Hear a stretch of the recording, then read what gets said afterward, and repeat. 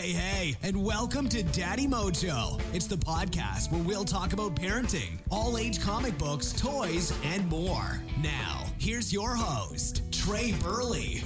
Hello, Trey with Daddy Mojo here. We're talking about a book. A book with a middle schooler. Hello. Now, this book was too easy for you, wasn't it?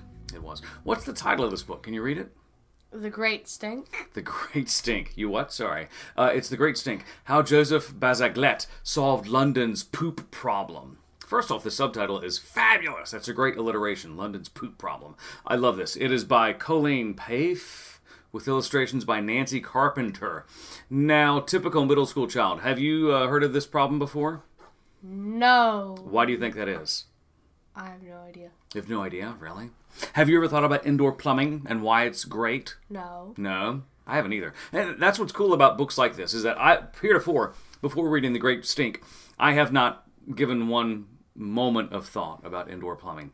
And this book is specific to London's indoor plumbing problem. And when did this start? Do you remember? What did you learn from this book? Anything? Probably not. Probably nothing. But to be fair, this book isn't really aimed at you, a 12-year-old kid in middle school, is it? Who do you think this book is aimed for? Younger kids. Younger kids. Do you speak in complete sentences in middle school, or it's just phrases? Just bullet points? Probably. Great. You're just one big PDF show. Great. Your taxes at work. This book is actually great for, I'm going to say, ages 6 and up. For those 6-year-old kids, it's going to be a little challenging. But if you're in 4th grade, you're talking about those 4th grade non-fiction essays that you've got to do in 4th and 5th grade.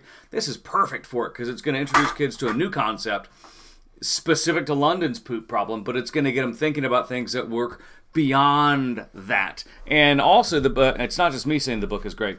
The book has been nominated for an SCBWI Golden Kite Award for non-fiction text for the year of 2021. Came out just a couple of months ago. The text is good that kids in grades 4 and up can read it by themselves. It's also one of those cool non-fiction books.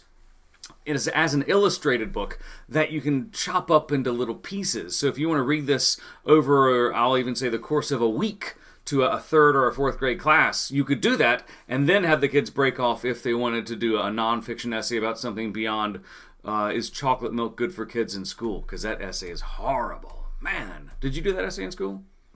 You didn't. I'm sensing lots of conversation from you today. Thank you. The Great Stink.